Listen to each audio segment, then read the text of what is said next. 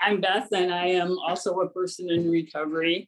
I could give you many labels, but codependent is absolutely the primary condition that I experienced, and pretty much all the other ones are coping mechanisms because of my inability to have healthy relationships with and my absolute self-loathing.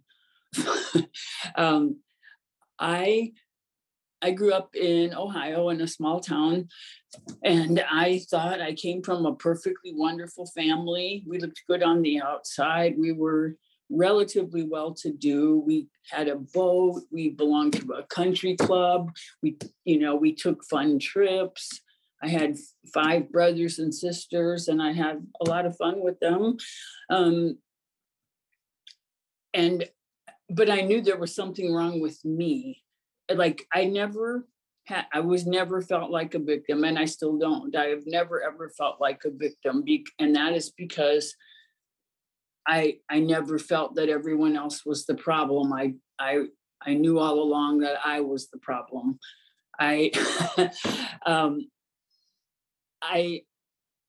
became aware of this when my husband went to treatment for alcoholism.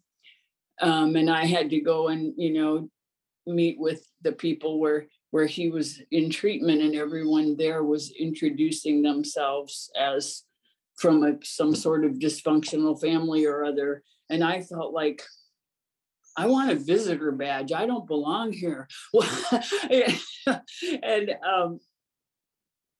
And that turned out to be so wrong. They had me take all these, I went there for treatment myself, and they had me do all these psychological testing and stuff. And besides telling me that I was an alcoholic and a drug addict and had an eating disorder and was codependent, they said that I had a massive shame-based personality, which wasn't something I had ever heard of. I'm still not sure to this day that, it's not something that psychiatrists diagnose people with. I thought they just made it up personally. But when I look back at how well it fit me, it really did. And that's because I've seen a lot of people in recovery over a lot of years. I've been in recovery for 36 years. And some people have their one go-to emotion. Like I've seen a lot of men that no matter what they start to feel, it turns into anger. And some women too. I don't mean to, it's not really gender or sex related, but I think a lot of it is culturally conditioned. Like it's just, that's more acceptable for men to go to anger. But my go-to is always shame. That's whatever I start to feel, it always turns into, it's because I'm a piece of shit. Whatever out there is going on, it's like, even if I don't have anything to do with it, I should be doing something about it. So I will talk about my childhood a little bit.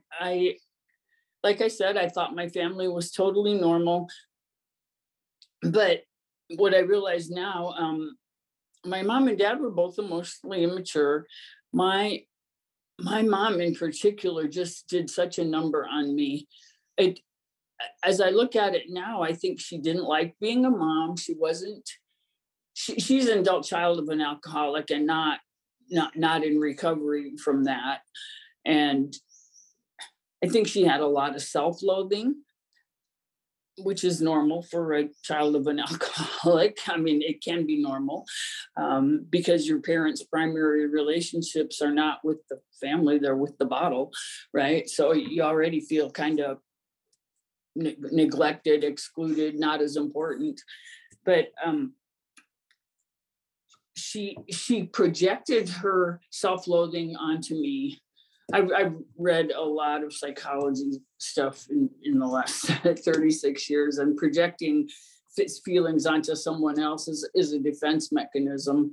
Like I don't hate, it's not, it's what narcissists do. It's not me, it's you.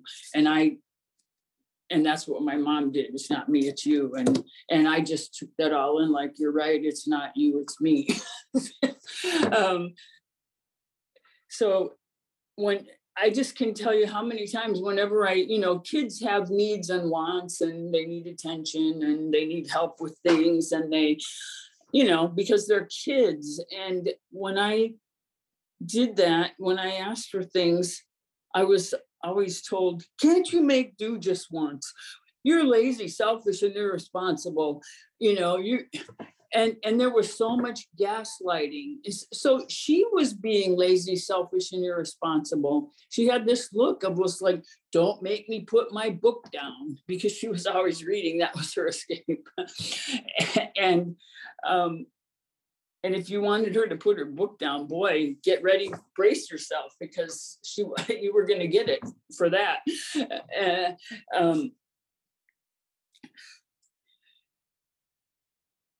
So I learned not to ask for things.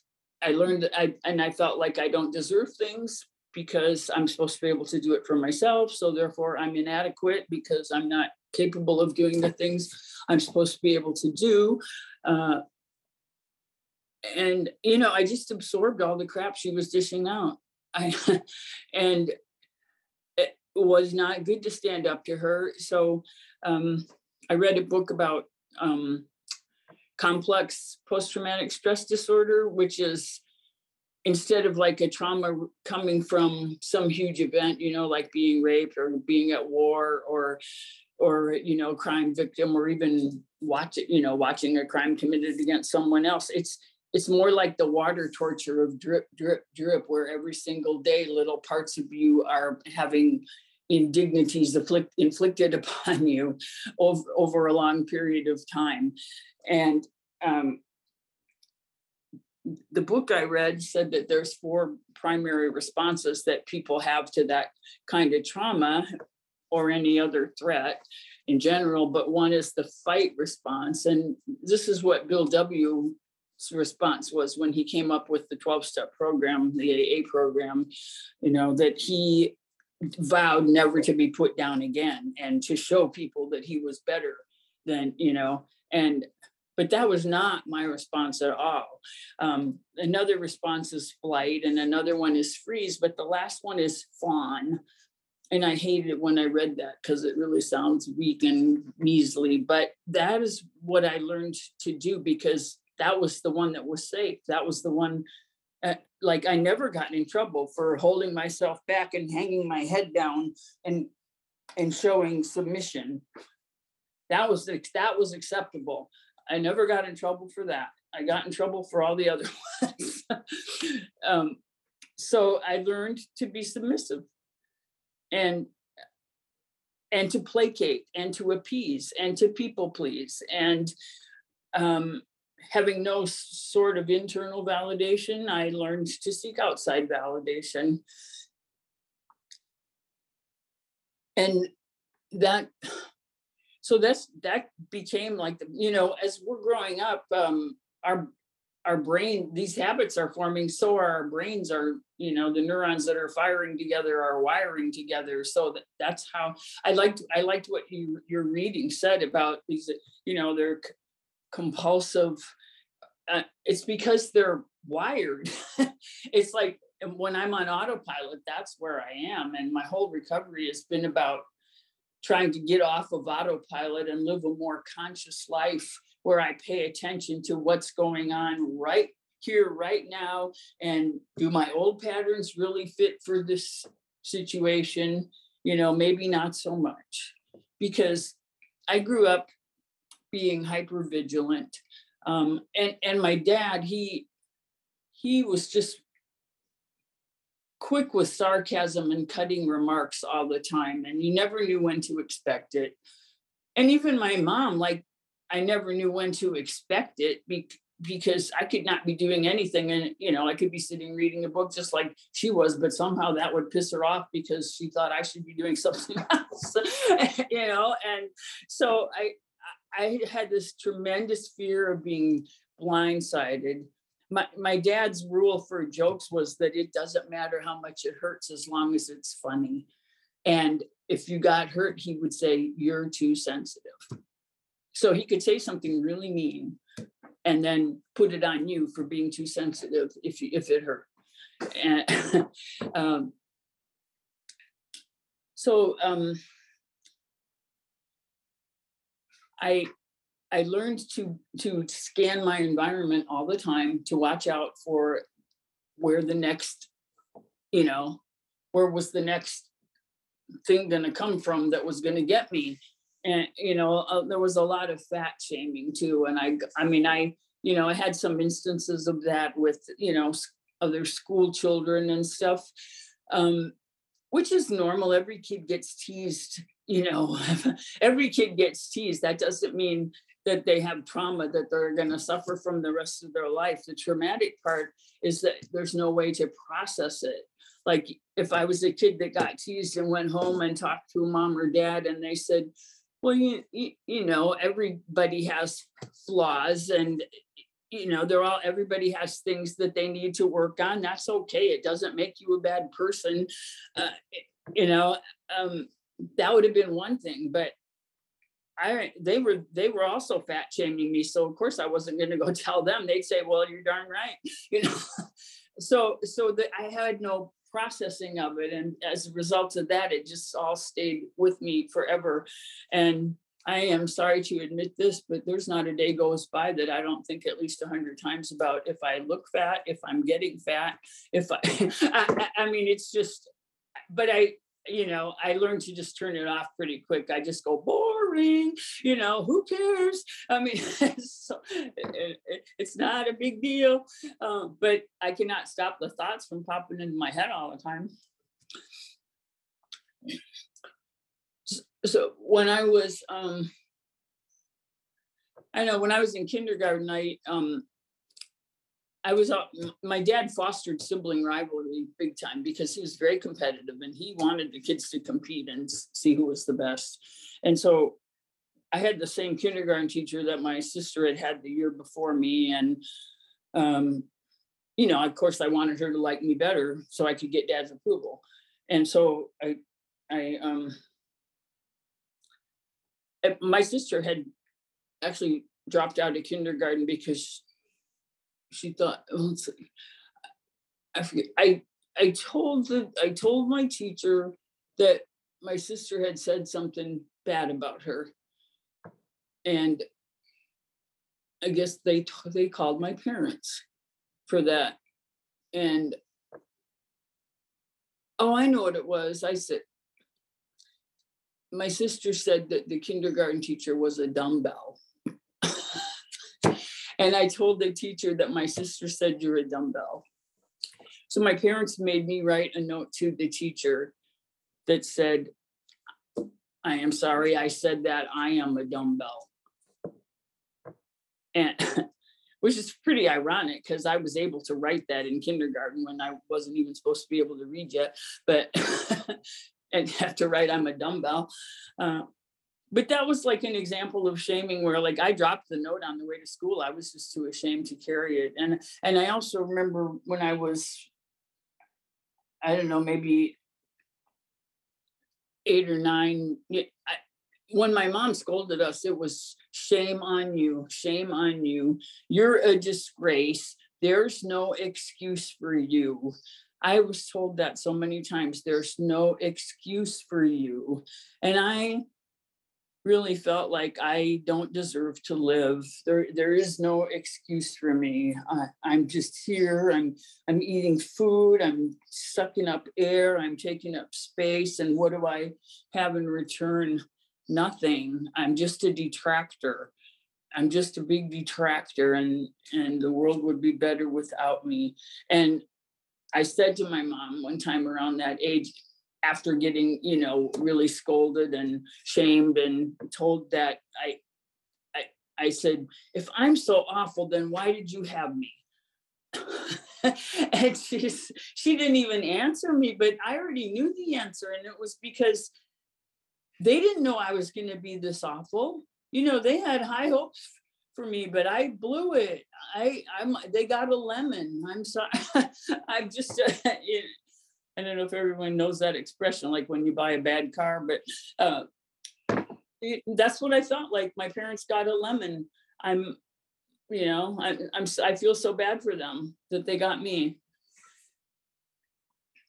I remember in about 5th grade, we were talking about, somebody was teasing a kid about like a boy liking a girl or something, and the teacher decided to make a lesson out of it. And she said, well, let's go on the chalkboard here and write down some reasons why a boy might like a girl or a girl might like a boy. Okay, this was in the early 60s. There was, nobody even knew about gay people where I lived, I don't think. But so one person raised their hand and said, because they're smart. Okay, that's good. Another person raised their hand and said, because they're funny. Okay, that's good. I raised my hand and said, because they like you. And she went, what? That's no reason. And I was like, oh my God, the shame, because first of all, you know, I raised my hand and gave a wrong answer, but it made perfect sense to me. I mean, beggars can't be choosers, you know. If you're lucky enough to have somebody like you, you better go for it, because, you know, you take whatever crumb is offered. That's all you're going to get, because that's all you're worth. And so my whole attitude going into dating and everything was that I'm not dateable. I expect to be rejected. I remember trying to, you know, I went to high school or junior high dances because that's what everybody did. And I just remember standing there going, you know, there's only 2 things that can happen here. Either someone's going to ask me to dance and that's going to be terrible, or no one's going to ask me to dance and that's going to be terrible. So like, why am I here?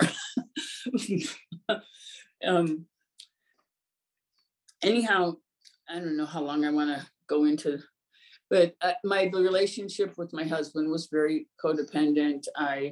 It was a whole lot easier, I realized, just to have one. If I could keep one person's approval, I didn't have to worry so much about having everyone else's approval. And right when when we got into the relationship, I noticed that when we got married, when people started asking questions about like, what kind of food do you like, or what kind of movies do you like, I started answering with we, and then I would proceed to say what he liked. And I noticed myself doing that, and I went, hey, that's kind of weird. And then I just toss it off with, well, I guess that's what happens when you get married. You know, you give yourself up. Like, that's normal. Not normal. And we went, when we got in recovery, and we went to marriage counseling, and the therapist said, how are you feeling today, Beth? And I said, Steve's mad at me. So I answered how Steve was feeling, because I thought that was a good enough answer for me. Well, you know, she said, but I asked you how you're feeling. And I'm in my head, I'm going, what a stupid therapist. How does she think I'm feeling when my husband's mad at me? It's not like I have a choice. I'm in the doghouse. I'm walking on eggshells. How can you not know that and still be a therapist? Because I had no idea that I could have feelings that were independent and separate from whatever mood my husband was in. You know, if he came home from work in a bad mood, it was my fault, because I wasn't enough of a delight to see when he got home that he wouldn't shake that mood immediately. Right? Like, I'm taking responsibility for other people's moods because I'm not good enough. And yeah, just a lot of codependent behaviors. So in recovery, I went to a codependency treatment thing that was like an 8-day inpatient program. And one of the group sessions, they were saying something that was really getting to me, and I really wanted to say something. But I already know that you don't ever like raise your hand and ask for something, because I, had that kind of shamed out of me by the age of 5. So I just sat, so this is what I would do. I sit there like and put a tortured look on my face and hope someone notices.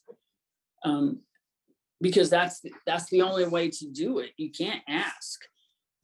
So nobody called, they didn't call on me. And somehow I got the nerve up afterwards to say, did you see me? Did you want, and she said, yes, but I wasn't going to enable you. I'm like, enable me? Like, that's buying alcohol for an alcoholic. I don't even know what you're talking about. She said, you were being manipulative in order to try and get your needs met. You need to raise your hand and say, I'm hurting and I need to share. that just blew me away. I mean, I was like, I said to her, lady, you could left me sitting there 100 years and I would never come up with that, because I already knew, of all the possibilities I would consider, that one was crossed off the list a really long time ago. So I don't want to talk the whole meeting, so I'm going to wrap up quick here. But one of the most meaningful analogies came to me when I was talking with a man who was a combat veteran, and he had PTSD. And this, this was after I'd been in recovery for quite a long time. And by the way, the whole God thing in recovery to me was just a complete red herring, although it made me feel like something wrong with me. I'm defective. Everybody else gets this and I can't get it. And, it was a whole unnecessary additional shaming that I went through in 12-step programs just because of that. But anyhow, so this guy says to me, when I walk down the street, it's not the same as when you walk down the street. He says, like, you're probably going, there's a tree, there's a bird, there's a bush. He says, I'm going, what's behind that tree? Is that bird carrying anything? What's under the bush? And I went, and you can see how those behaviors would be good things to be doing when he's in a combat zone. And, but you can also see how when he comes home, they really impede his ability to enjoy life out of the combat zone. Well, so I grew up in a combat zone. I was always going, who's hiding that's going to jump out and say, you're fat, or